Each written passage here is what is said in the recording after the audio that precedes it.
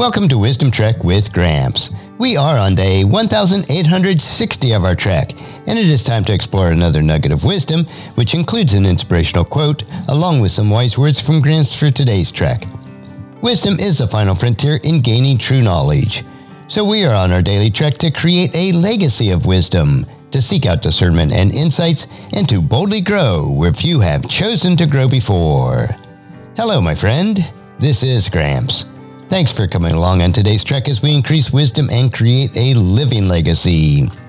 We are told in Proverbs chapter 16, verse 16, how much better to get wisdom than gold, and sound judgment than silver. If you apply the words that you hear today, over time, it will help you to become more healthy, wealthy, and wise as you continue on your daily trek of life. So let's jump right in with today's nugget. And today's quote is from Florence Allshorn, and it is, "A truly good book teaches me better than to read it. I must soon lay it down and commence living on its hint. What I began by reading, I must finish by acting." So today's nugget of wisdom is a truly good book. Have you ever been reading an enthralling book where hours go by without you even realizing it? It is as if you were one of the main characters of the books, living in their place and time. I enjoy such books, whether it is fiction or nonfiction. Movies can be the same way. I tend to be more fascinated with movies and books based on actual events. And in recent years, I've switched over entirely to audiobooks to listen while I'm working outside or doing a myriad of other tasks. I especially enjoy the sci-fi genre based on outer space. I imagine myself being ported off to galaxies unknown and far away.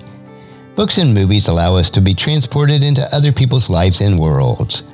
Books that stir us to be better, to live better, to encourage others, to care for, and to love others more profoundly go beyond just reading. It moves us to act on what we have read.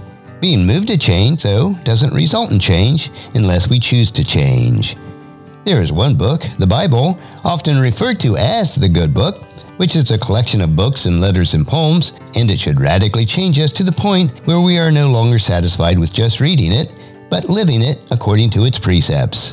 It should motivate us to live so that others will see our lives and know that we have been changed from the inside out. And our passage for today is Philippians chapter 4, verses 4 through 9. Always be full of joy in the Lord. I say it again, rejoice. Let everyone see that you are considerate in all that you do. Remember, the Lord is coming soon. Don't worry about anything. Instead, pray about everything. Tell God what you need and thank Him for all He has done. Then you will experience God's peace, which exceeds anything we can understand.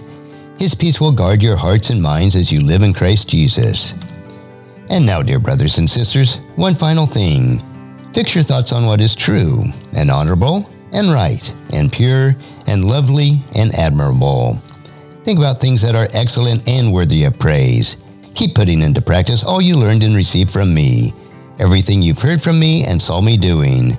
Then the God of peace will be with you.